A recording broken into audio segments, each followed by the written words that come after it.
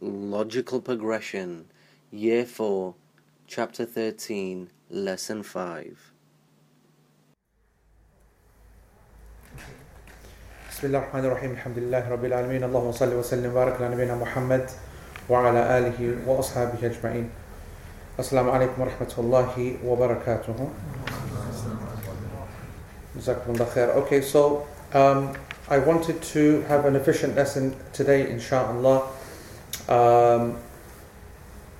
I noticed that I was reviewing last week's lesson on the video, and I noticed that I mentioned a few things which were part of today's lesson and all over the show, and I don't want anyone to get lost in terms of what we're trying to say.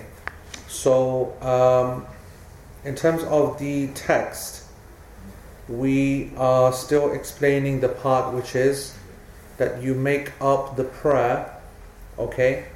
The one who loses, what is the text? Read the text. From sleep, Read out to me. intoxication, Yeah, read it.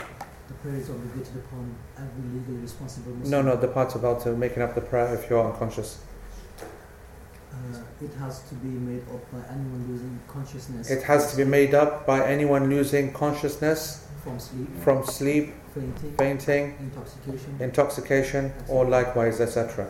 And the point, and the very important point that we made last week, and it cannot be made enough in all of fiqh, is that whenever you see a phrase or an understanding, okay, just like this man who just came and irritated me immensely, he said that, what are you trying to teach these people about what's happening here? I said, what I'm trying to teach them is that you sit down in this lesson and you study it instead of reading it off a board. People, he goes, give me the summary. I've got the summaries that you sit down and you study it like everyone else has been for 5 weeks on the same page instead of reading the bloody line. And people like this irritate me, especially the older generation who think this religion comes like that. That's why they're all ignorant, but ignorant. Yeah? Anyway, so it's very, very important that when we come across any statement made by a scholar that you understand it in the terms of the scholar or his aqidah or his madhab or his dialect or his whatever. A statement, these are very big rules that are being mentioned now. All of fiqh, in fact all of deen, is based upon the intention of the one who speaks. Yep. This is something which is applied in law, in civil law, in Sharia law, in any kind of legal system actually. It's down to intention, okay, not down to what people understand. Obviously, unless there's someone who is playing with the law and, just trying to kind of hide behind intention. Sheikh Muhammad Mukhtar Shanqiti gave an example of this. He said that if a man says to a woman that she is divorced, but he was using it in a very eloquent kind of Arabic fashion of trying to say that she was divorced from her senses, for example. That's the kind of, people might speak in that way. And it's very clear to him in his mind that that's exactly what he said, and that's exactly what the girl understood as well, his wife. Then the divorce has not actually occurred, even though it's obligated upon the judge to go by what is externally obvious. Okay? We're going to come to that as well in a few lines as well. But it's really important to understand that there are different levels of responsibility. A person cannot be when it comes to ruling, you have to go by the external. When it comes to studying, you have to make the effort to understand what the actual intention is. When it comes to the actor themselves, who has done the act, it doesn't matter what the ruling is given against you. It doesn't matter whether the one who's studying misunderstands you. As long as you understood what you mean, then you will be safe. So for example, if a judge said you are divorced and you can't be together, but you carried on living together, you would not be sinful in the eyes of Allah subhanahu wa ta'ala. You'd have a legal case on your hand, of course, but that's something else.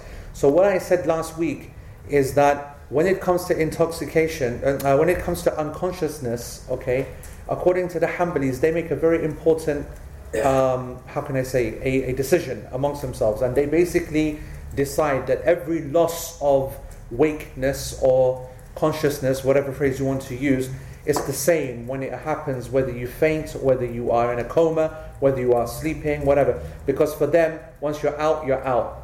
And as we said, that's why they have budged it all together. However, the correct position is that that's not the case. that there is a difference between someone who goes to sleep and someone who loses consciousness. The simple difference being that when you go to sleep, you can wake that person up, and when the person becomes comatose, loses consciousness for some other reason, then you cannot wake them up. They need to be either by themselves, naturally come round, or you need to use something crazy like force and smelling salts, or you need to re-administer whatever it is when you give after an anesthetic, and so on. So that's fundamentally the difference. And so I obviously, when I translate, I'm translating the Hanbali text. It's in the explanation that we explain the realities. So what you're reading on boards and in books, whatever, is the actual classical fiqh text as written by the Hanbali scholars, and we will not betray that. I'll tell you something else actually, which is interesting. In the last 100 years, what you might call, and probably the last 30 of them more specifically, when it comes to the revival kind of movements, the Sahwa as we call it, the Islamic revivalism over the last 20, 30 years, which is probably linked to a more political one. Probably the Iranian revolution's also got a role to play, the Saudi kingdom getting stronger and stronger, etc., etc. What you often found, especially with the increasing Saudiization, if you like, of the da'wah, which has had many positive consequences, but also some negative ones as well. One of the negative ones is that due to a lack of, Allah knows best how to describe it, but I'm happy to describe it as maybe an inferiority complex, or maybe feeling insecure, they did not feel super confident to be able to leave texts alone as they should be. Problematic texts, for example, or problematic interpretations. And so sometimes you'll find them falling into the error of actually changing the explanation of certain things, or removing certain explanatory remarks, or maybe even worse, editing actual original texts themselves. The easiest and the weakest example to give, it's a weak one, it's not a very good one, but the weakest example to give is like the Muhsin Khan Quran, English translation, the Noble Quran. What you have here is such a sense of paranoia that you cannot read one sentence of the Quran except that you have 100 words in brackets. Yes? Brackets, brackets, brackets, brackets. They're not confident enough to let you, the reader, read it and understand it in its correct way. And that's a fear which is founded. It's a fear which is founded, especially if there are many people of deviancy around that are teaching wrong understandings, translations which are very, very poor, and there are people with agendas, political, aqidah agendas. For example, if you were to read a translation written by the Qadianis, you will see the difference.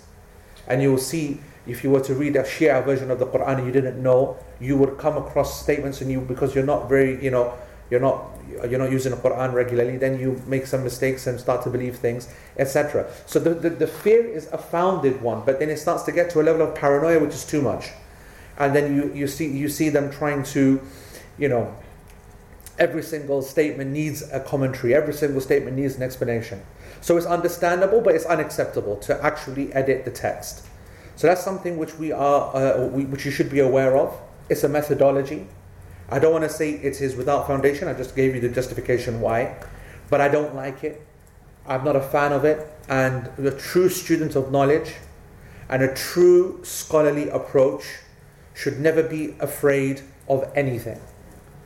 And actually, if you have this approach in your deen, then I think it's a life-changing approach as well, meaning that it changes your approach to other matters that you come across, not just in religious texts, but political matters as well, PR matters as well, social interactions as well. For example, if you pursue this approach in life, then you're not going to be the kind of person who's going to, just for the sake of PR or the news, broadcast, change your opinion on certain things. You're going to stick to it straight and you're going to defend it.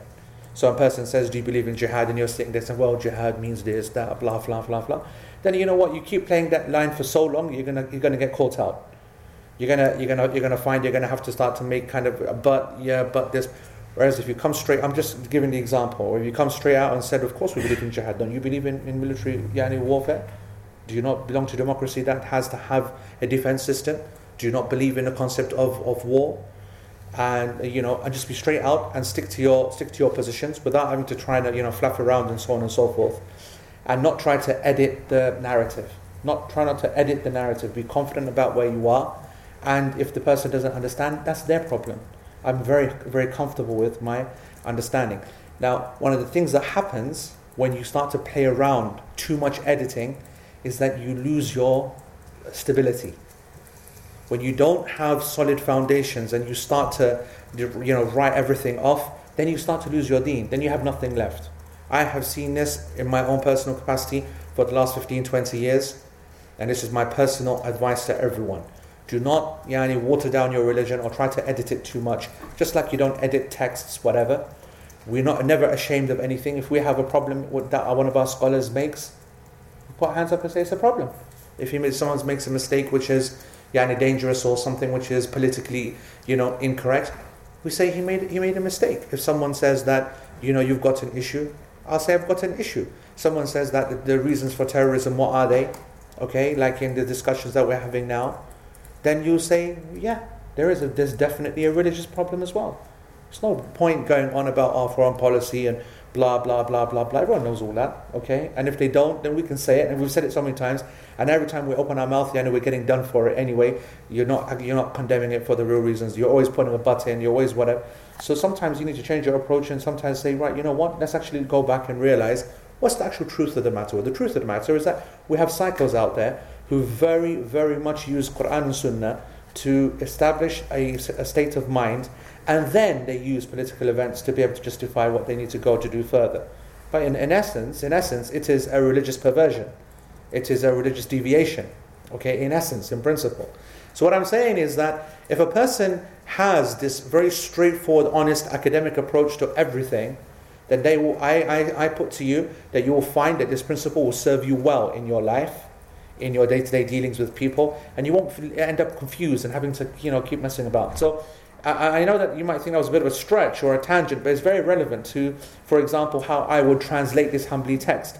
I'm translating it, I'm thinking to myself, this is, well, number one, not even my position, but so what if it's not my position? I'll explain my position in the commentary. Let's translate it exactly how they want it to be translated. There's also a possibility that, like certain phrases themselves, they have some political agenda. Hey, you know what? Let's translate it like they want and we explain it. So that's really important for you to be academically honest at all times when it comes to dealing with anything in life, not just religion. So here, we've translated it as the Hanbalis have wanted us to, i.e. that a person loses their consciousness, and for them it's all the same. However, we learned last week, or we started last week, that actually we're only happy with the sleep concept to be specific to sleep. Sleep is a temporary state, a very light state of loss of consciousness, and it's something where you still have some ability to sense, and it is for that reason, that ability to sense, that you still are considered mukallaf, someone who is taklif, someone who is legally responsible. That's why you have to make the prayer up as soon as you wake up. Likewise, if a person is not like that, then that's what we're going to look at now. So, then we covered that last week as well. We said ighma is when you enter into a comatose state, yes? Or a stupor of some kind of nature. A stupor where basically one is unable to sense, one is unable to be woken up. And the things that I wanted to mention just in finishing about this is the issue of the prayer. Did we mention that? If you miss a prayer, if you are comatose? We said the first position was if you fainted, then you don't make up missed prayer. You said the Hanafi position was at 5 or 6. Good. That's what we finished on. That's what we finished on. So exactly. Imam Abu Hanifa alayhi rahmatullah, he said, إذا كان 5 صلوات فأقل فإنه يقضي. If it is 5 prayers or less, then those prayers are made up. So for example, if a person was to faint in the morning at Fajr time, and then come round at Isha time, okay, suddenly he just kind of, wakes up, but he's not been asleep, he's unconscious, okay? He's fainted, whatever, medically. So when he wakes up, according to Abu Hanifa, he will have to make up the prayers. And according to Muhammad bin Hassan al-Shaybani, his closest student and companion, he said that no, it's 6 prayers. So actually, he making a bit more. And I told you that the reasoning for that last week, I said that the reasoning for them is that they kind of plucked this number out of the air, really. They said that, well, you know what? If I was to miss some prayers, what would I consider to be a small amount? It's like a subjective statement. What would I consider to be easy? So they said, well, 5 or 6. And that's where the 2 positions come from. And I told you what Shaykh Uthaymeen said yesterday. He goes, Shaykh Uthaymeen says, the problem I find with this position is that when a person says 5 or 6, then what's wrong with 7? And what's wrong with 8? Because once you said 5 or 6 is easy to make up, but then so is 7 and 8. So Shaykh Uthaymeen himself, he goes the other opposite end. And he says that no prayer is, there are no prayers to be made up. If you were to be unconscious for 2 prayer times, or for 200 prayer times, all of the prayers are taken off you. All the prayers are taken off you. Why is this difference of opinion there? Because the scholars could not agree on how do we treat this person who's lost consciousness? What are the 2 ways to treat this person? What are the 2 ways to treat this person? Insane, excellent, or sleep. Very good, well done. Okay, we're either going to treat him as a sleeping person, or we're going to treat them as an insane person. And this is exactly the discussion that the fuqaha had. So they said, are we going to make qiyas, analogy, and then rule upon him as if he was insane or as if he is sleeping? So let's first look at sleeping. If you rule upon him if he is sleeping, then that means what? That means what? He has to make up the prayers when he comes round. That's the legal consequence. But when he comes round, even after 10 years, he has to make up all the prayers. Okay? Whereas if we rule on him as if he is majnoon, someone who's insane, okay, clinically insane, then the consequence is that whenever he wakes up, whether he misses prayer 1, 10, 1,000, he doesn't make up the prayer. Why does the insane one not make up the prayer? We covered that 2 weeks ago, yes? And Nabi Sallallahu Alaihi Wasallam said that the pen has been lifted from 3 people. One of them is the one who is insane until he regains his sanity. So the insane one, why is it that the insane one does not pray? Because they are unable to understand. And if you cannot understand, then you cannot form a intention. And no act of worship will ever be accepted without an intention. إِنَّمَا الْأَعْمَالُ بِالنِّيَّاتِ. All actions are by intention, are but by intention. So until we have got a person who is able to make that intention, no action can be taken, no action will be accepted from them. And so therefore, they do not have to pray. So when we have this unconscious person, we're either going to decide it's like this, like that. Muhammad Mukhtar Shanqiti, Hafidhahullah, he himself said that there's a principle. When you have 2 positions, you've got to try and make one of them stronger. If you are unable to make one of them stronger, then the maxim is that you go back to what he's closer to in principle. Okay? So how is the unconscious one close to the sleeping one? Because he's not insane. That's the actual answer. In that when he is asleep, he's not insane, and when a person is unconscious, then he's also in a deep sleep, but he's not insane. That's the closeness there. How is he close to the insane one? He's what? He's not in control. Yeah, not in control, but the sleeping one's also not in control. Something a bit more. Correct. He doesn't have senses. He cannot be woken up. He cannot understand. Yani like the insane one, he cannot understand. Muhammad Mukhtar Shanqiti said, when you have these 2 against each other, you got to choose one which is closer in principle. For him, he chooses sleep. He said that whatever happens, sleep is going to be the one which is closer. That is why, according to Shaykh Muhammad, it's a person who is in a comatose state has to make up all of the prayers that they miss, whatever. If they faint and they miss 1 prayer, 10 or 1,000, all of the prayers have to be made up. And that is the position of Shaykh Muhammad Mukhtar Al-Shanqiti. Okay? And one of the points I was going to add to this, Shaykh Uthaymeen, alayhi rahmatullah, what did he say? He said no. He said the prayer is not to be made up at all. He said that when a person does not wake up by himself and will only wake up, due to unnatural kind of reasons, then he is to be considered like the insane one, and therefore he's not to be prayed. He doesn't pray at all. And Sheikh bin Baz, just to add this point, to add some completion to this, alayhi rahmatullah, the previous chief mufti of Saudi, is a good scholar, mashallah. What did he say? He said that if a person is unconscious for less than 3 days, then he has to make up the prayer. And if it's for more than 3 days, then he doesn't have to make up the prayer. So if he's in a coma for 5 days, then that 5 days were like it didn't happen. The fasting and the prayer, it just didn't even apply to him. It didn't even apply. So imagine, according to Bin Baz, if we are on the 1st of Ramadan, okay, and he loses consciousness, okay, then on the 6th of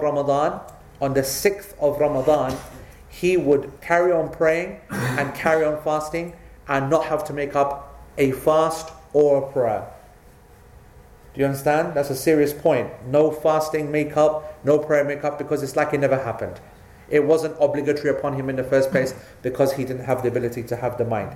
Why did he say that? 2 reasons. The first one is as I mentioned last week, the athar, the narration of Ammar bin Yasir radiyallahu ta'ala anhu, and that's been narrated in the Musannaf of Abdul Razak, and you can find this at the bottom of page 16 in the text, okay, in the footnotes, and by Ibn Abi Shaybah in the book of prayer. And what basically happened there is Yazid, the Mawla of Ammar, meaning the freed slave of Ammar, he said that Ammar bin Yasir, the companion radiyallahu anhu, ughmi alayhi fi dhuhr wal asr, he fainted, lost consciousness, and he was gone for dhuhr, asr, maghrib and isha. فَأَفَاقَ نِصْفَ اللَّيْلِ, and so at midnight he came round again and he prayed dhuhr, asr, maghrib and isha. Okay, so he missed 4 prayers and he made them all up. Okay, Shafi'i said that this narration is weak. The majority of the scholars consider this narration to be weak. Okay, however, it's a weak narration from a companion. We have another authentic narration which has been narrated now again. This is at the bottom of page 17 in the Sharh. This is narrated by Imam Malik in the Muwatta, in the book of the prayer times, and it is on the authority of Abdullah ibn Umar that Nafi', his freed slave, so you can see that these are the people who are very close to them, said that Ibn Umar fainted for 3 days and 3 nights and he did not make up a single prayer. 3 days and 3 nights and he did not make up a single prayer. And the chain of this narration is super authentic because it comes straight from Nafi' to who? Imam Malik himself. Okay, so he took it from Nafi' himself, and it's a lovely chain. So that's why Ibn Baz, he put this kind of idea that if it's less than 3 days, you make it up, even though that narration is weak, and more than 3 days, you don't make it up, and even though that narration is authentic. And Uthaymeen said it doesn't matter what. So I've given you 3 positions, haven't I? Yes? I said that Sheikh Muhammad Mukhtar Shanqiti said, and a number of the scholars said, that you will have to make up these prayers regardless. All of them. You got Uthaymeen said you never make it up. And then you got Ibn Baz that gave 3 days. The class position here, okay, is difficult to explain, in that the evidence seems to suggest that Sheikh Uthaymeen's position is correct. However, prudence and taking a safety approach would suggest that Sheikh Ibn Baz's fatwa is a sensible one. It has a little bit of the Hanafi school in there as well, in that there's an understanding that there is a certain number of prayers that are made up, and it has a kind of a safety valve so that you don't reject the principle in totality.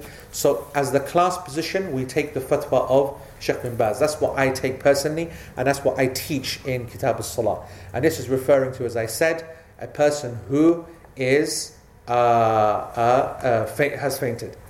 Okay, fainted by themselves. We're talking someone knocked out. We're going to come to a few other variations in a minute. Is there anything on that one? Okay, yes. Sorry, last week did you say, maybe I misunderstood, you said that the fainted person, the class position was that the prayer isn't made up? Correct.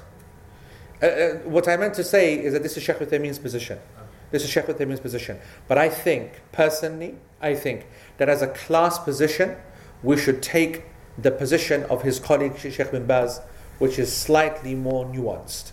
Slightly more nuanced. I mean, they're pretty much the same. They're basically saying that a person who faints, they're not the same really, but bin Baz is basically saying a person faints normal fainting, they're going to end up making the prayer. But if it turned into a serious kind of coma over 3 days, then he's not going to end up making the prayer. Okay? I'll tell you something else which Shaykh Uthaymeen mentioned, which I did like. Okay? I did like. And that's why I'm not going to force this class position on you and say this is definitely a strong class position. Okay? Of Ibn Baz. I still want to give some respect to Uthaymeen. One point he made is very good. He said that it's unlikely that it is correct to make the qiyas of losing consciousness, fainting, with sleep. Because sleep is mu'tad and kathir, happens every single day, all the time. Whereas the nature of fainting is rare, once in a lifetime kind of reality, or coma is rare, once in a lifetime kind of, and the majority of people it won't happen to. And so therefore, when it comes to making an analogy, we should also try to make an analogy between what's realistically going to happen as well. And I like that statement. It's a good statement. He said that, and so therefore, it's correct to say that fainting is an extreme, exceptional reality, and therefore, we will have an extreme, exceptional ruling for it, that the prayer doesn't need to be made up. And I like that fiqh. It fits with the system of the Sharia. That's my point. Yeah? Okay, yeah. Sheikh bin Baz's opinion was based on this narration of Abdullah ibn Umar. So he woke up after 3 days. Correct. 3 days and 3 nights. What if he'd woken up after 2 days? Then we'd obviously, then we'd have to, So we're basing this class position because he happened to wake up after 3 days. Yes, athar. And that's why I said to you last week as well that the evidences in this are not strong. Abu Hanifa goes on aql, 5, 6, 7, will easily be refuted. Shaykh bin Baz goes on an athar, can be easily refuted. You could say that he did it out of recommendation, not out of obligation. You could say that a narration is weak of Ammar. So it's not a clear position. That's why when you have unclarity or this kind of situation, you try to take almost a middle ground, safe position as students, even though we understand the reality. Now, Shaykh. Make up prayer, is it just a fard? Right. So this is also a really important point. How do you make up the prayers? Okay, let's say you take the position of Shaykh Muhammad Mukhtar al-Shanqiti. How do you actually make up the prayers? He said, first of all, when it comes to making up the prayers, it's only the fard prayers, okay, and not the sunnah prayers. The sunnah prayers, there's an exception for when you make them up, and that's something which we're going to cover, not now at all. But as far as you're concerned, okay, as far as the people on this planet at this moment in time are concerned, okay, with the quality of Islam that we do and have, then the obligatory prayers are the only prayers that are to be made up, not the sunnah. That's the first thing. The second thing which Shaykh Muhammad said is that you divide up the making up methodology into two, depending upon how long you've been out for.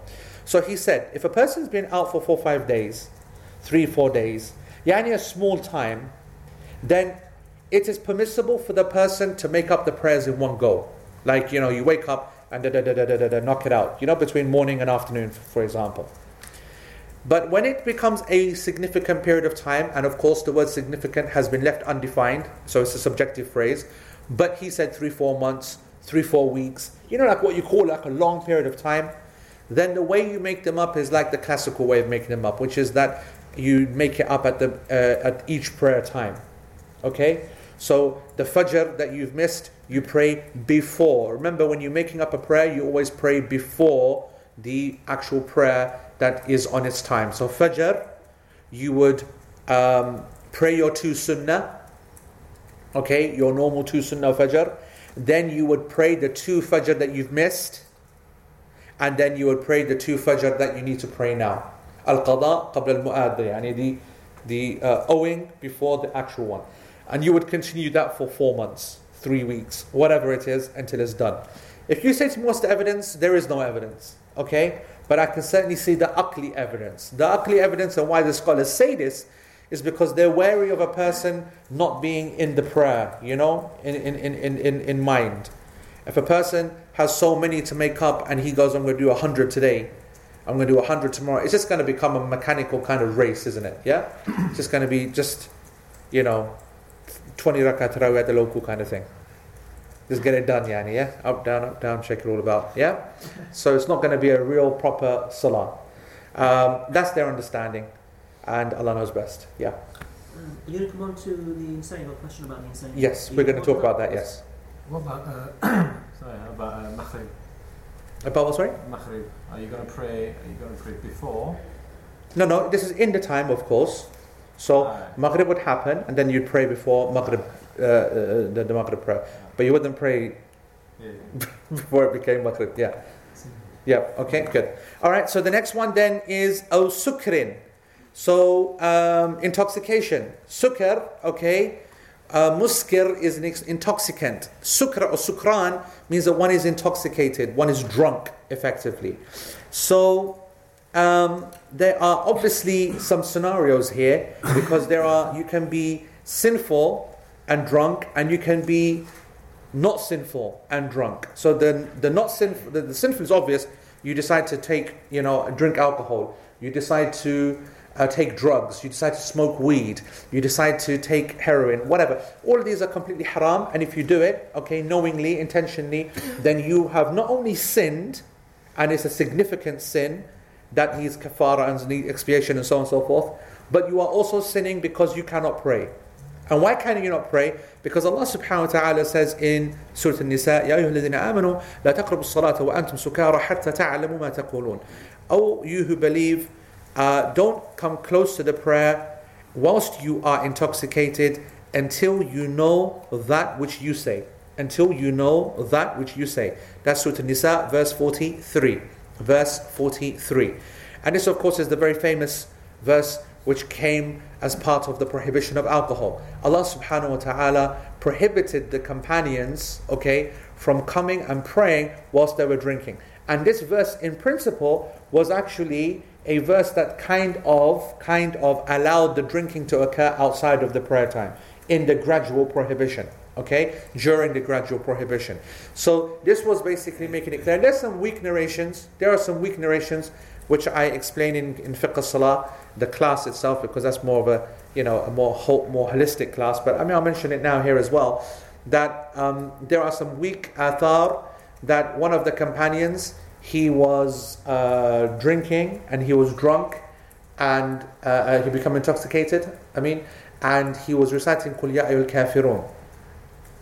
He said, قُلْ يَا أَيُّهَا الْكَافِرُونَ أَعْبُدُ مَا تَعْبُدُونَ وَأَنْتُمْ عَابِدُونَ مَا أَعْبُدُ.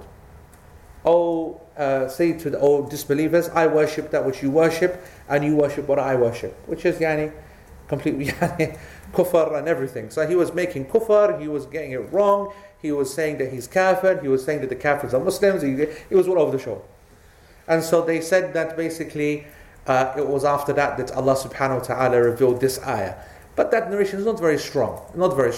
However, it doesn't matter. The main thing is that this ayah makes it clear that one cannot pray whilst intoxicated, because they don't know what they're saying. They don't know what they're doing. And you have to obviously, as we said, have to have intention for a prayer, qasd, a clear intention, decision, awareness, understanding, and it has to have an impact. And you can't do that if you don't know what you're doing or saying. So to step back then, as I said, you can be drunk or intoxicated in two ways. You are either intentionally doing it, and then you're in big trouble, because you've got double sin, because you will forcefully miss the prayer because you can't pray.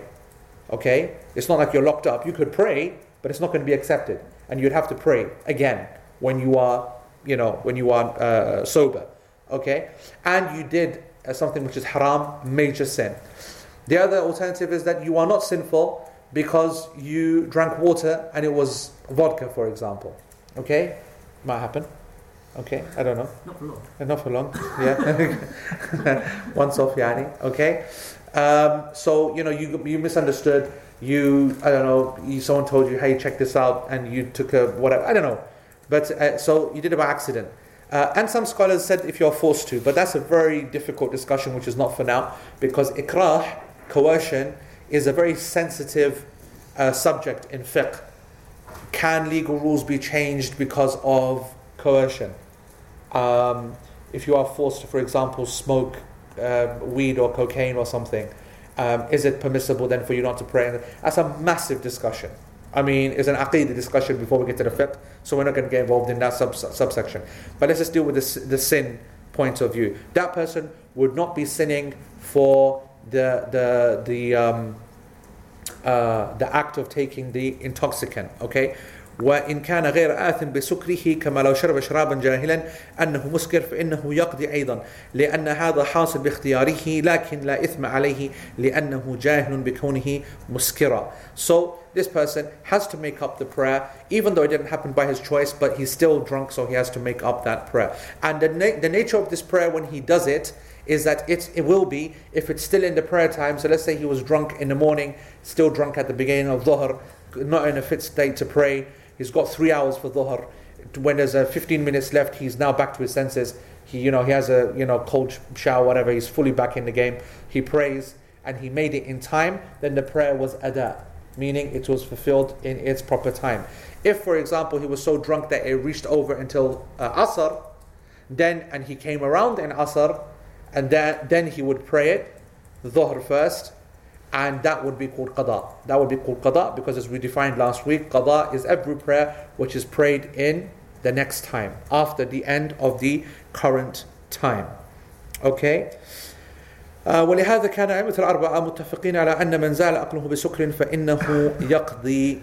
And I want to conclude this point that the 4 Imams have a consensus on the point that whoever is intoxicated, they must make up the prayer.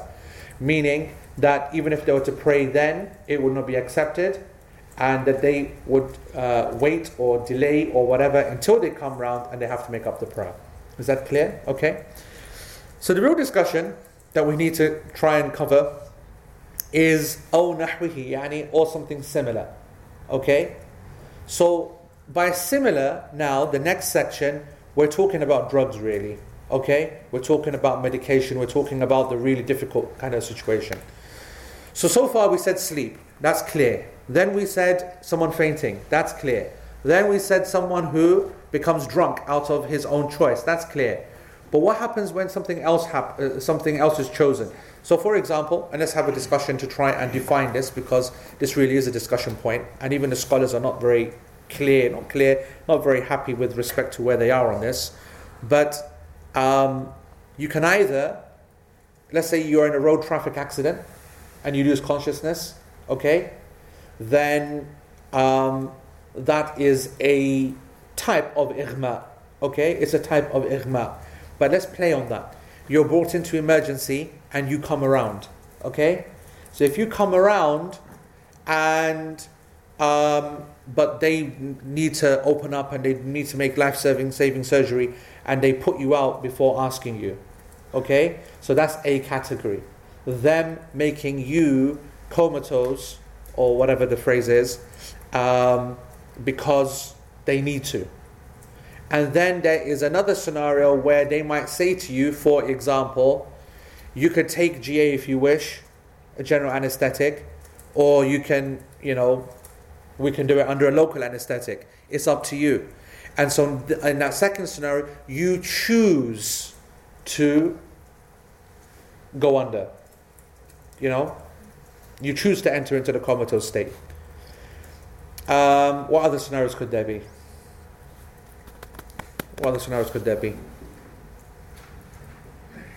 Someone can't get to sleep normally, insomnia. Right. And they start taking medication to go to sleep. Right. And that knocks them out. Very good. That's a very good one. So, person can't get sleep, they go into sleeping tablets, misread the whole thing, don't understand what's going on, and the thing knocks them out for the whole day. Yeah, so night and day, they're gone. That's a good one. Okay. Yeah. Anything else that can be added? Could have a side effect of medication or interaction that you weren't aware of? Side effect of something, yeah, maybe, yeah. What about routine operations? What about, and this is what I've been thinking about for a couple of weeks actually, okay, a person who is looking for a cosmetic operation which is not obligatory, not life-threatening, nothing of any sort, however, taking it will definitely require a GA, or maybe, for a significant period of time, okay? Cosmetic surgery is a very interesting area of fiqh, by the way, because cosmetic surgery in principle is not permissible, because it comes under the changing of the khalq Allah, the changing of the creation of Allah subhanahu wa ta'ala, which Allah subhanahu wa ta'ala prohibited, and shaitan said that he would force the mankind to do, and that I will make them do this and I will make them do that. And so Allah subhanahu wa ta'ala prohibited that. However, the correct position on cosmetic surgery is that anything which is needed to bring person up to parity is permissible. And parity is not choosing, the best looking guy on the planet as parity, because everyone then would need surgery, okay? But we're talking about parity being you in a normative way. So for example, you have a deformity of some sort, okay? Or you have like a birthmark which is huge, or you have, an extra nostril or something. I don't know where that came from. But whatever. But the point is, it's not normal and it can be fixed and it needs a GA. So that's something which is happening under your... But you don't need to do that, do you, really? It's just you living with your extra nostril, I guess, yeah? Or your deformity and so on and so forth. So you really don't need to... it's not obligatory, yeah? So that's another area. Anyway, Sheikh Uthaymeen, he makes it into a very simple situation for him. Then you have surgery that's neither life Threatening. or cosmetic.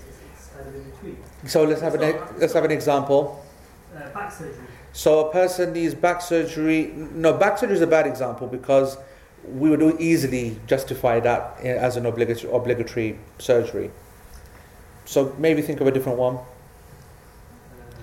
The reason back surgery is not a good example is because the back is so key to many acts of worship. It getting done will increase the quality of the worship, so we'd make it obligatory. Try and find a more minor surgery. a minor surgery, physical minor surgery that really doesn't need to be done, and like an arthritic one, for example. Let's say you've got a blocked sinus, you need a sinus operation. A sinus operation, good, which is livable with. It's livable. Yep, but obviously quality of life is improved if you take it. Very good. So, according to Sheikh Uthaymeen and the Hanbali school, he agrees with the Hanbali school here. Okay? Actually, he agrees with the text as it is, which is that a person has to make up these prayers. Has to make up the prayers for every single second that he is out via this form of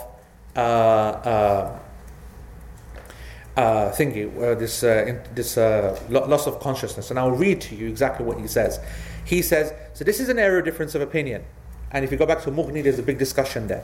He goes, and so from min ahl al-ilm qal, so there are some from the people of knowledge who said that if the person's mind is lost, loses consciousness with something which is permissible, then there is no making up for him. So if a person loses their mind, I keep saying lose their mind because I'm not translating literally. If a person loses consciousness, okay, with something which is permissible, like a GA, like a whatever, general anesthetic or some sort, then he does not need to make up the prayer because they have a legal excuse. However, what is stronger, according to my opinion, Shaykh Uthaymeen says, is that if he loses consciousness with his choice, then he must make up the prayer. But if he loses consciousness without his choice, then he doesn't need to make up the prayer. That is his position. Okay? And Sheikh, yes? They always ask you for the permission anyway. Correct, but that would be that's the grey area which we're going to try and discuss now. Yeah, that's the grey area. So if you look at Shaykh Uthaymeen's position, it's quite a straightforward one, right? He's basically saying that if you're in a car accident and they put you under because they need to do life-saving, whatever, and you're out for ages, you're not going to make anything up. You weren't aware, you weren't part of the decision process, they made the decision for you, blah, blah, blah. When you come round, end the story, no making up of the prayers, easy. However, he's saying that any of the other operations that we're talking about, all of the rest, because you choose it, okay, then you have to make up the prayers as well. Now, I'll tell you what I find interesting in this position. I have to sympathize with this on a personal level. And the reason for that is because it goes back to another discussion, which we did last breath here? We did, isn't it? Yeah. So I taught the last breath here, the fiqh of death, Al-Maghrib double weekend class. And anyone who studied that, you will remember that we discuss to understand some of the detailed, difficult issues of the fiqh of death, such as the turning off of life support, okay? When you're turning off life support, there are a number of fiqhi matters that need to be considered. One of them, or the key one, I should say, at the heart of the issue is whether medical treatment is obligatory or not. And once you answer this question, which is a very difficult question, okay, and the scholars differed over it, okay, once you answer this question, you have a clear line of sight then to come to an answer on whether life support needs to be, kept on or not. And we're talking about life support with a person who we consider to be brain dead or clinically dead or virtually dead or whatever. That's of course the one we're talking about. We're not talking about life support for someone who's in generally good condition and probably going to come round. We just need to keep him on there for a couple of days. We're talking about someone who's pretty much gone by all consensus of all doctors. What do we decide? So in order to answer and give the fatwa to say, turn it off, no problem, you're not sinful, let the person go. And we give that fatwa a lot, by the way. Okay, a lot of people think the exact opposite, that we're going to keep holding on to them. Actually, what will determine your fatwa is, at principle, whether you think medical treatment is obligatory or not. And if you don't, like I don't, then there are a number of consequential rulings that happen as a result of it. So if you do not consider medical treatment to be an obligation, then even life support is just something which is not obligatory. Okay? And anyway, that's a huge discussion. I don't want to get into that obviously, but I'm making the point here that if you were to follow that position, then you understand where Shaykh Uthaymeen is coming from, who interestingly, by the way, does consider it obligatory, by the way, medical treatment. However, he's going against this principle, because if you were to consider medical treatment obligatory, I'm not criticizing Shaykh Uthaymeen, but I'm just making an argument. If you were to consider medical treatment obligatory, you should then continue all the way through, and then say that therefore an operation which has a benefit, a perceived benefit, should also be obligatory, and anything which is obligatory then should not be considered as something as part of your choice.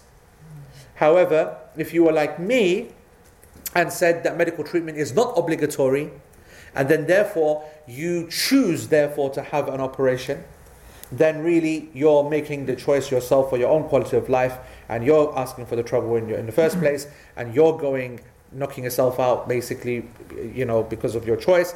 Therefore, you know what, make up the prayer.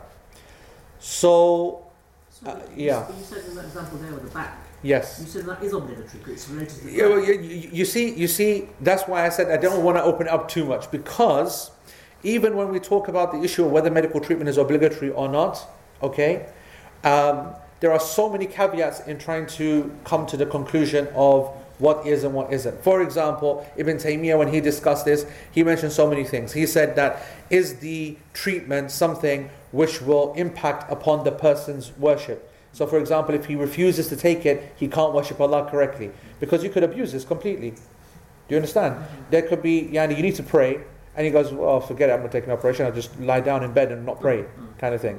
So we'll say, no, you have to pray. You know what I mean? So there has to be things there. There are lots of caveats. So let's not open that door. Let me tell you what Ibn Baz said in a fatwa. Shaykh Ibn Baz gave fatwa. And as I said, this is all very khilafi issues.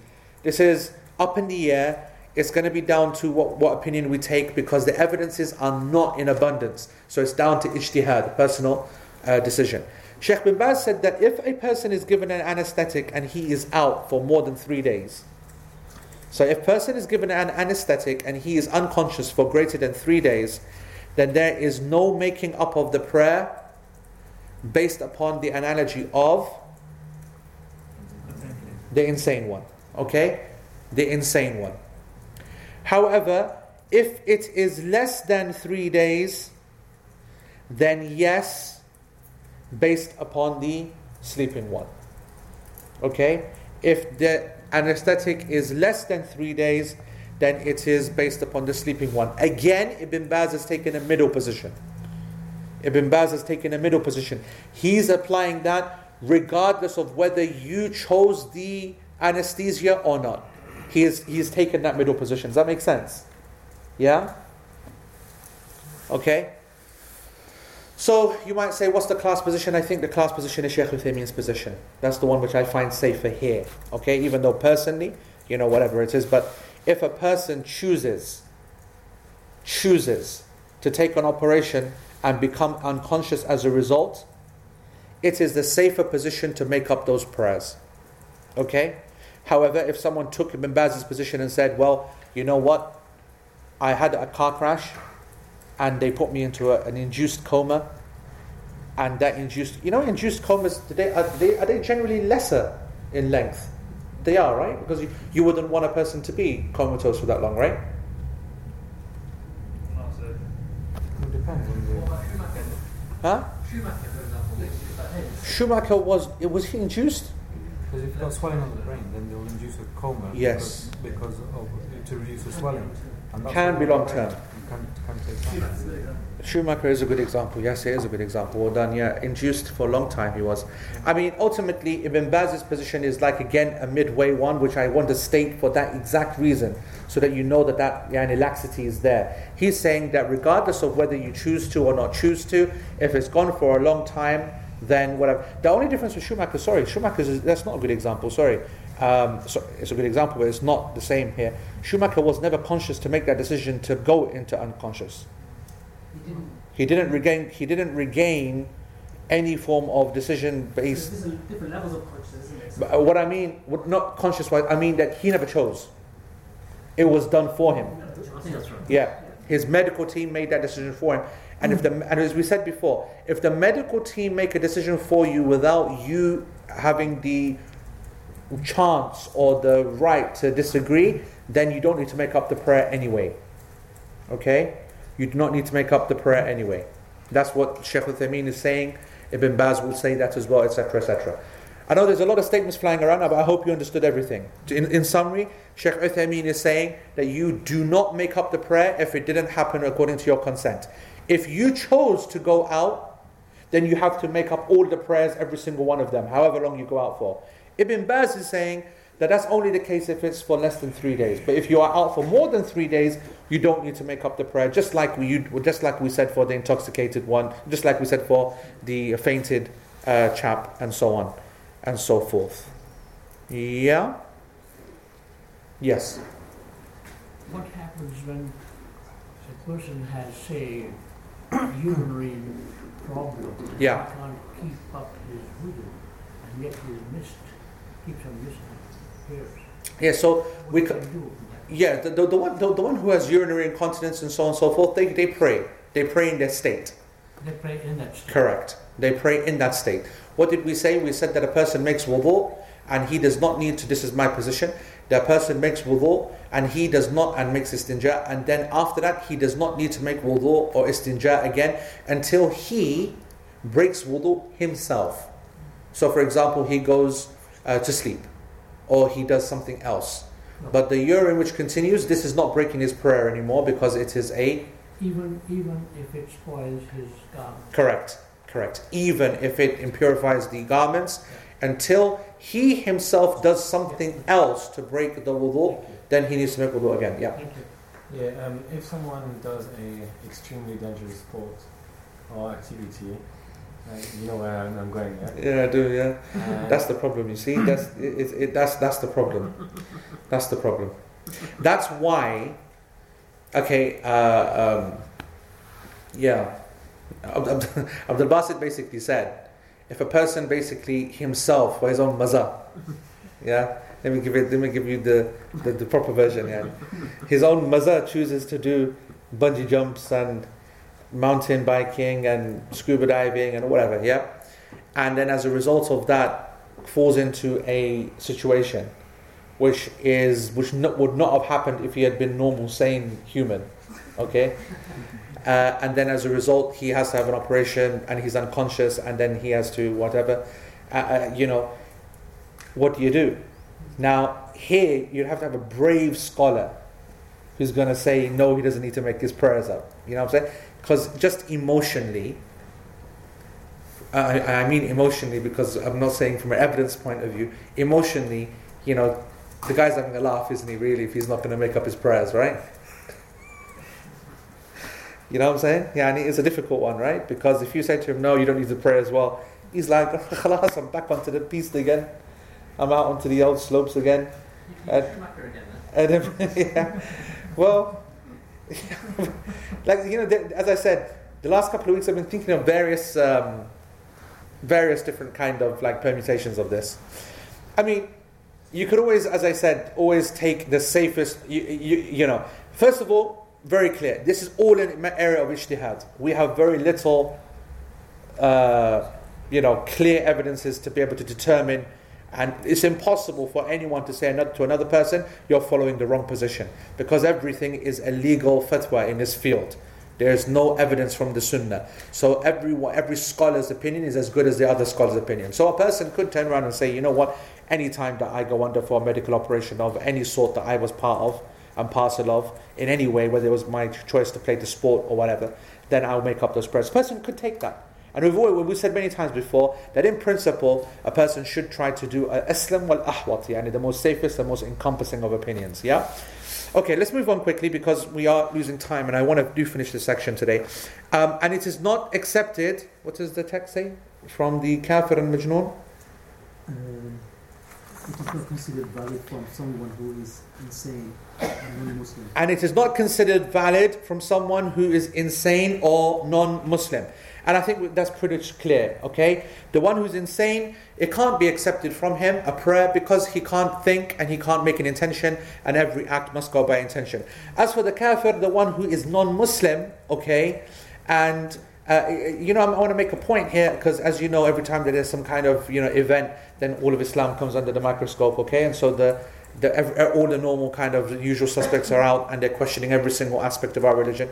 And the word kafir is up again now for the debate. Is the word kafir something which is acceptable or not? Is it derogatory or not? Let me make it clear, okay, that unfortunately the word shares a history with a derogatory apartheid type kind of word, which is seen as derogatory in whatever, like Afrikaans? Yeah, Afrikaans. Okay. But in Islam, the word is a descriptive term. Okay. And the problem is, of course, is that because people allow themselves to be trapped into this paradigm of us and them and whatnot, then people start to become defensive and try to kind of get rid of the word from the vocabulary. But the word غير المسلمين is not something which is used by the Quran, غير المسلمين. And there are other phrases and stuff, of course, but not غير المسلمين. And that's something which we kind of generally say, non-Muslims, right? غير المسلمين. So there's nothing wrong with saying that. That's fine. But the problem is when you keep using a phrase like that you start to then feel embarrassed about the word kafir. And Allah subhanahu wa ta'ala uses that word without any embarrassment whatsoever. Okay? Day and night. And that will remain the case all the way until the end. And if people have got a problem with that, then we need to educate them.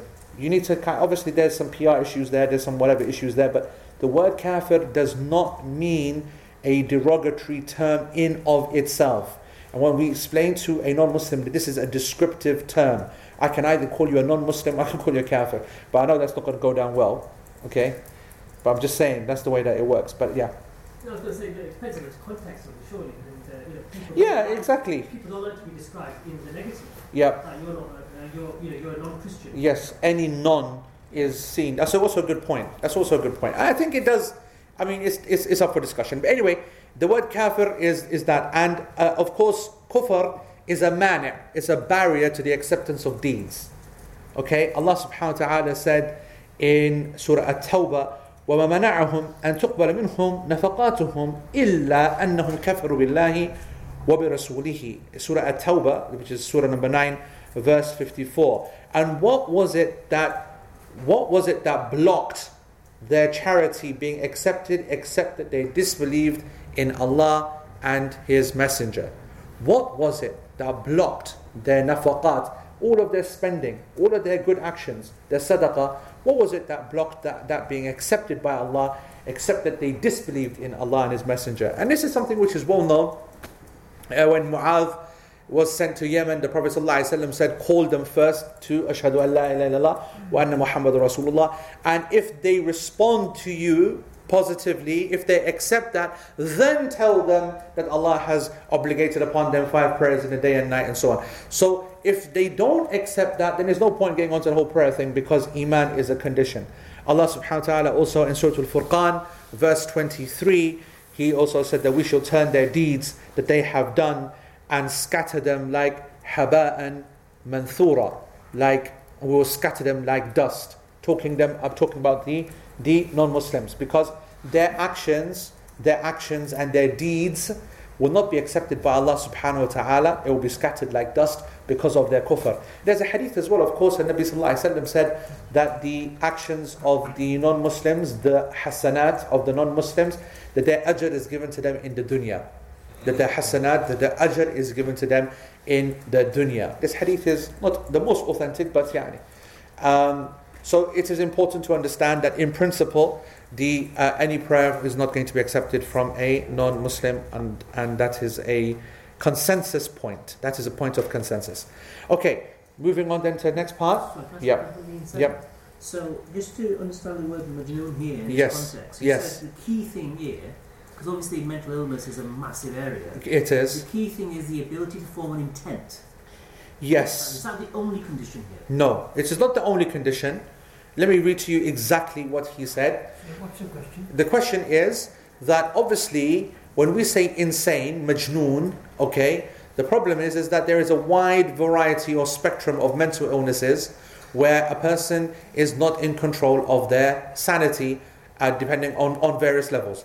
So what are the parameters? Who's in and who's out? Who's accepted and who's not? And that's a very important and very difficult question. So let me read to you exactly what he says. And as you know, he's not going to say much. He said, it is not valid, that the prayer is not valid from the insane one because of the lack of a intention. لأن المجنون لا قصد له, because he is not able to form an intention. And the one who is not able to form an intention, then he cannot have an action. Because of the Prophet ﷺ said that indeed all actions are but by intention.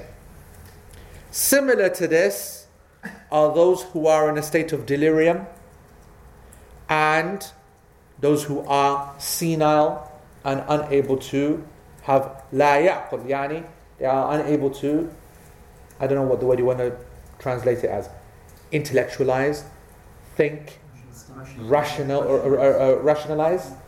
I think rationalize. So if we were to use the word rationalize, how much of the mental spectrum does that cover easily? Small amount, I'd say. So the question I was going to follow up today, supposing you have somebody who is not well, mentally ill, is able to form an intent. Let's suppose he's got surveillance like schizophrenia or something like that, yeah? Who's hearing voices, yeah? So this man can't hold a conversation more than 10, 20 seconds without getting distracted, his memory's all over the place, his concentration's all over. So you know he's not even going to be able to get to the end of the first rak'ah, never mind the 4 rak'ahs, yeah? So even though his prayer's going to be all over the place, is he still obligated to pray? Everyone heard that question, right? Okay. Especially someone who's suffering from some form of, and I want to put schizophrenia into a position, into a category, a new category, because the word majnoon is a noun, and that basically determines that it is time independent, meaning it is permanent status. Okay. Permanent status. Yes. So if a person is not all the time majnoon, he's in, out, okay, then there's no doubt he's to be treated like a normal person. And they have to do all of the obligations. And whatever they're unable to do, and unable to understand, and unable to rationalize, and unable to form an intention for during, before, after, then that's something which is forgiven. And that's very important. I hope you understand that. So much so that I'll even go to say that if there are some people that are not absolutely permanent insane, okay, but there are bouts of, but for all intents and purposes, this person is gone in terms of sanity, not recovering, and so on and so forth. Very rare. It's very rare that the person is going to come back from that. But there's obviously various degrees. There is an understanding from the culture of the Muslims that we still put them through the paces. We still put them through the motions and the actions and so on and so forth. The reason for that is not a religious one. It's not a legal one. It's a more religious, cultural one. So that the person, in their little bits of sanity or little bits of awareness, still feels an identity which is linked to something that they can relate to. Because as we know, it's really important that you understand this, okay, that there is, in Islam, is far more than just a legal faith. It's a religious culture as well. And that's a big discussion which is happening at the moment. A lot of people want to try and take the culture away. And frankly, in the public eye, this conversation cannot happen because it's so nuanced. But there is such a thing as a religious culture. Okay? Like, for example, a hat. There is no such thing as an Islamic hat. Even the hat of the Prophet ﷺ, which is a turban, okay, is not a religious piece of clothing. The amama itself is something which, as you probably heard a million times, was worn by Abu Lahab, by Abu Jahl, by all the Arabs. It is not a religious clothing. What's interesting about the amama, of course, is that there are a number of ahadith which talk about its virtue. If you wear it and pray, it will have 40 times extra reward. It will this, it will that. Every single hadith that mentions the amama is fabricated. Every single hadith which mentions the amama in a religious sense, is fabricated. Okay? However, there is an understanding by the scholars that despite, and this is a matter of difference of opinion. That's why I said there's a discussion. Whenever you hear the word there's a discussion, it means it's not set in stone. There is a discussion that throughout history, even though there are clear examples of people adopting various types of dress and mannerisms of the places which they go to around the world in order to not stick out, in order to kind of assimilate from a cultural point of view whilst maintaining a religious identity, even though that is well established and also the sunnah, there is also conversely an understanding that if one's own religious identity is weak or under threat or they're struggling, then they adopt a more kind of religious culture, whatever that means, in order to try and strengthen their internal. So almost using the external to strengthen the internal, even though that shouldn't be the case. And the best way that I can express this is something that I heard from a prisoner. He was a black convert American. It was a profound moment. 10, 15, 20 years ago, I remember because it changed my way of thinking. He said, they call these kind of hats, what she was wearing, a kufi. This black kind of normal hat, and that's what we associate with black converts, right? That kind of like, that black kind of, tight Syrian kufi. It's called a Syrian kufi, this kind of hat. Like I have a white one I wear all the time, Syrian kufi. And that black and white one is associated with the black convert kind of thing.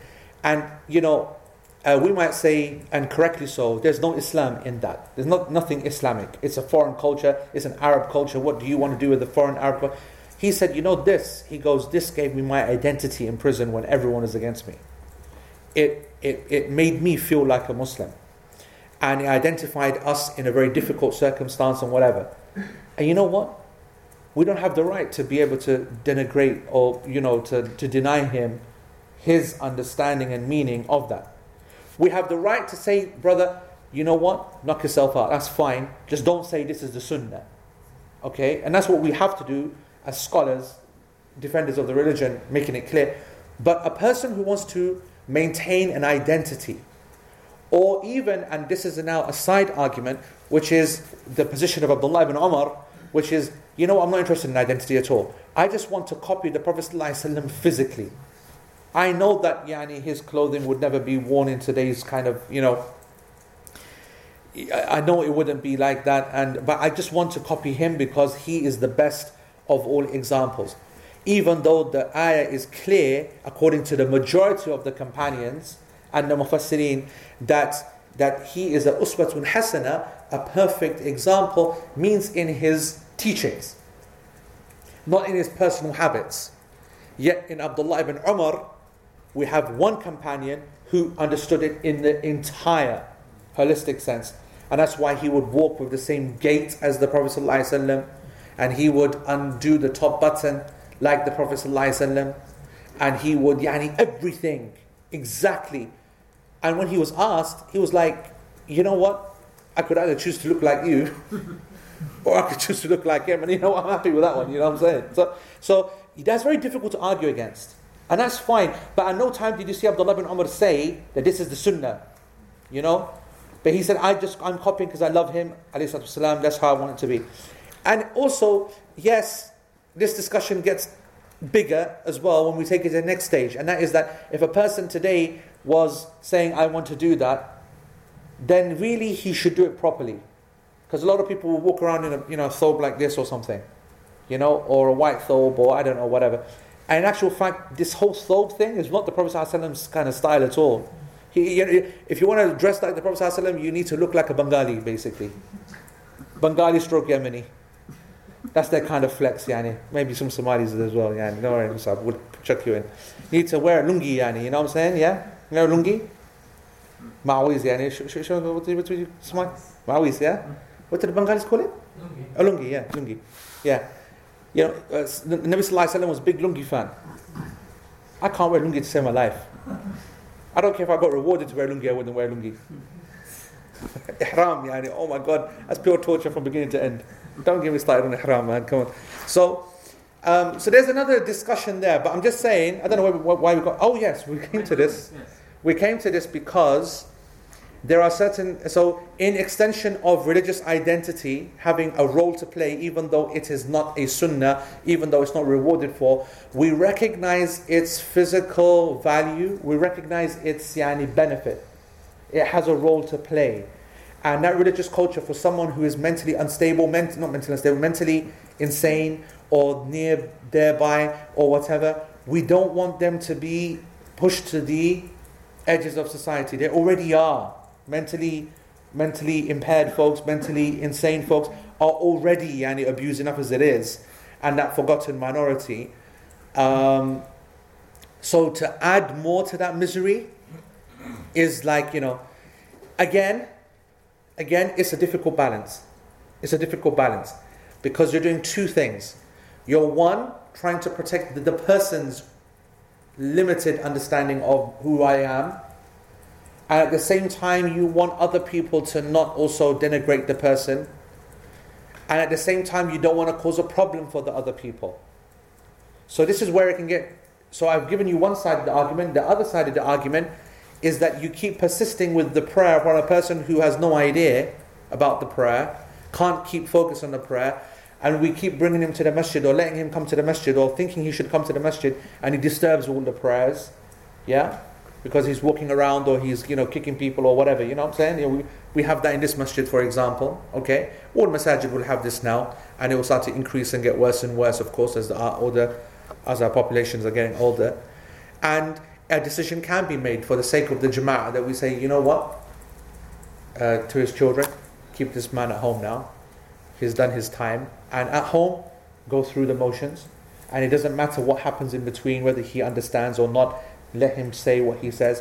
A lot of people ask me that my father is so-and-so, my mother is so-and-so, and they recite Fatiha, but they recite 100 times. They don't finish it. I said, that's no problem.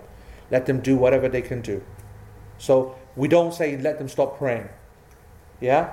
We say they carry on praying, and however they understood the prayer to be, however they understood the prayer to start and stop, that is exactly what will be accepted from them. They are not obligated to finish the prayer as it would be from a normal person. So you treat them in a bit like a child who's 5 years old, for example. Yes. That they're not obligated to pray. Exactly but that. You want to encourage... In actual fact, it is exactly that. Exactly a child who you encourage. You want to ensure that the culture is there, identity is maintained, but they're not held accountable for what they're doing. Okay? And this is aside from the legal position. Okay, folks? I'm just, again, we didn't get to finish the part. But... anyway, that's no problem. That's why we call it logical progression, صح? And Naveed, bro? Khair, let's take a couple of questions online first, because we did a lot of questions on site, and we left my boys and girls on the online scheme. So go on. Regarding what you just said, autism with limited mental. Autism, yeah? No, I don't think autism is a mental. Yeah. Borderline. Yeah. Let me answer for all of these mental conditions that they're a case-by-case basis. It's the family and the professionals that will make a decision on exactly how sane they are, and that decision determines the legal acceptance of the prayer. If everyone's understood what I just said in closing, you'll understand that from a cultural point of view, we still continue with the prayer. Yeah, because to keep them in the game. But in terms of legally, is the prayer rejected, accepted, whatever, whatnot, then, that's a decision depending upon how mentally impaired they are. Can I say medically, some people who are already having various symptoms of feeling guilty, whatever, if you try and force them to pray, they'll get worse. Right, Because they good. basically- That's good. That's a they'll good think, point. I've not done the prayer properly, I'm going to be punished, and Yeah. they'll feel even worse actually. Yeah, So I think it's a that nuanced thing. yes, exactly. I think that's a good point, and it just goes to prove that if it is, you know, a medical professional understands that the person's going to get worse if we keep putting the prayer upon them, especially when they don't understand or whatever, then that's a reason to not put the prayer upon them. And that's why, by the way, you know, often you hear on, you know, from scholars who are kind of criticized for being harsh, Salafi kind of whatever, whatnot, yeah? They'll often say, we will only accept the position of 2 Muslim doctors and whatever. You know, you hear that kind of phrase from them regularly. And, you know, what's wrong with the normal doctor? Well, there's nothing wrong with the normal doctor. So the Muslim doctor understands. That's the difference. The Muslim doctor has not just a medical understanding, but an understanding that just how important it is for this prayer to be done or accepted or not, and so on and so forth. And so, yes, you really do need to try and get a professional, a Muslim if possible. If not, then someone who you can explain to them how important it is for this person that they should pray. But if in your professional judgment you think it's making them more stressed, more worse, then they're the ones who are best, you know, placed to make that judgment. We just don't want to let some secular, you know, laicite, loving, yani, whatever, okay, saying, prayer, sacre bleu. We don't want the prayer. I don't know why I hate laicite, I really do. So if we follow the ruling that unconsciousness is more akin to sleep, and all the prayers have to be made up, does this also apply to the person who regains consciousness after a prolonged coma? Correct. If you take the position,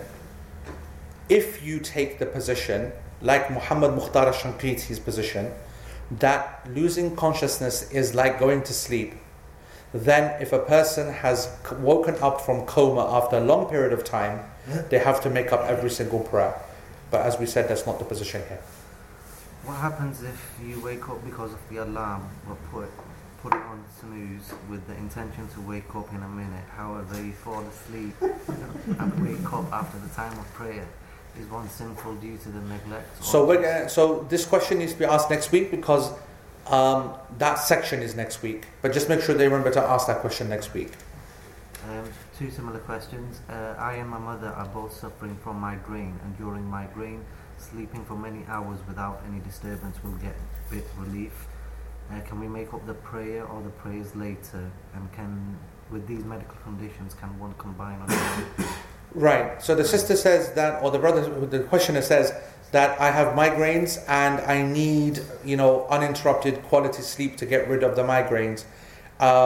Am I allowed to take such a sleep and miss prayers as a result, or what do I do, and so on and so forth? The answer to this question, okay, even though again it's also part next week, but I can say this now, is that it is not permissible to intentionally go to sleep to miss the prayers, even if you consider it to be something which is going to help, quote unquote. However, it is permissible to do exactly that within the paradigm and the parameters of combining prayers on a case-by-case basis. So for example, if a person, worked case example, I never get migraines, and if I do, I get it once a year, and when I get it, it is absolutely a killer, and therefore on that day when I get it, I'm going to make that decision to go to sleep at 10 o'clock and I will wake up at 3:30. Okay, I know that, which means I'm going to miss Dhuhr completely. Yeah, so it is permissible for that person to go to sleep, to get that 5 and a bit clean hours of solid sleep, with the intention that when they wake up, they will combine Dhuhr with the Asr in the Asr time. That is something which is permissible. This is called combining the prayers because of a valid need.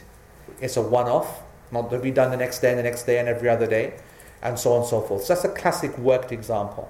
So that second, basically what she said, is acceptable. But to say, you know what, I'm just going to go sleep and I'm going to miss the next 4 prayers, you know, that's not acceptable. That's not acceptable. Okay? In normal circumstances. Did you say extreme sports is permissible? Wallahi, to be honest, this question has bugged me for a long time. long time. Are extreme sports permissible? And the problem is that I didn't wait for the answer. So, that's slightly hypocritical, whatever I say. Put it this way, after lots of discussion, study, this, that, whatever, I consider the principle is that it is permissible.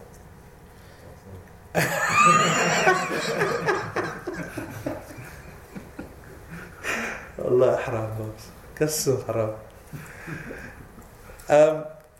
What's the caveat? The caveat is unless a particular sport comes which, according to the urf of according to the general understanding of people, is beyond the pale of normative safety. Okay, so let me give you a classic example. Scuba diving would be considered and was considered an extreme sport. Okay, it certainly isn't now. Okay, bungee jumping, for example, is considered an extreme sport. It's not at all. The deaths or the risk or whatever of that is minimal. Free climbing of a mountain, now that is flipping extreme. Because no ropes, no nothing, pure Sylvester Stallone what's that film called? Cliffhanger style, that's insanity. That's haram. Suicide. That's suicide. That's like suicide. That's crazy. That's crazy. So, who makes that decision? A group of people make that decision. How do we come to that Islamic ruling? We throw the sport out, and the people generally they calm at a certain name, and then another one they all start to go, whoa. The people generally don't get things wrong. So if something is seen to be way, way too risky and likely to cause death, it's not permissible to do. And if something is just dangerous, but majority of people don't get hurt, don't have a problem, etc., then I think it's difficult to say it's haram. Because remember, it is permissible in principle. Someone has to prove it to be haram. That's what also is the other point. If it was the other way around, that the sports are impermissible and you have to make it halal, it'd be a different discussion. But sports in principle is all halal. So you have to bring strong evidence to make it haram. So you'd have to prove that the rate of danger and death for said sport is so significant that we're going to have to make it haram. And that makes it, of course, much more difficult than the other way around. If we were trying to provide proof that makes a sport safe, then you'd have great difficulty. Yeah? So Allah knows best. In regards to when you were referring to the word kafir, recently Nouman Ali Khan's recent video states that Allah doesn't refer to all non-Muslims as kafir. For you to go around labeling others as kafir is just plain wrong, and that's messed up. Don't label people as kafir. Your thoughts and response. So brother's asking about Nouman Ali Khan, Ustaz Nouman Ali Khan's recent comments on the word kafir, and that not every non-Muslim is a kafir or whatever, something like this. It was a mistake by him, and he's deleted the video, and he's good enough to recognize that, so that's okay. Okay. So basically, the rest of the questions are in regards to medical treatment, like morphine, brain tumor, medical cannabis, and questions like that. Right. Well, should we take it now, this question, or should we? It's late, isn't it? 1 hour and 25 minutes. Do we come back to this? No, we don't come back to it. Let's try and sum it up in one question then. Let's sum it up as one question. You're saying that people are asking about morphine? Morphine, medical. That's an important one because that happens every single day. Yeah. So okay. So you try to sum up the question. Morphine, I don't think is an issue. Morphine does not cause comatose states. It causes you to feel. It causes, obviously, depresses the respiratory system. Starts to make you feel woozy, blah blah. If a person by such a high dose of morphine is basically like intoxicated, then they don't pray at that time and they make up the prayer afterwards.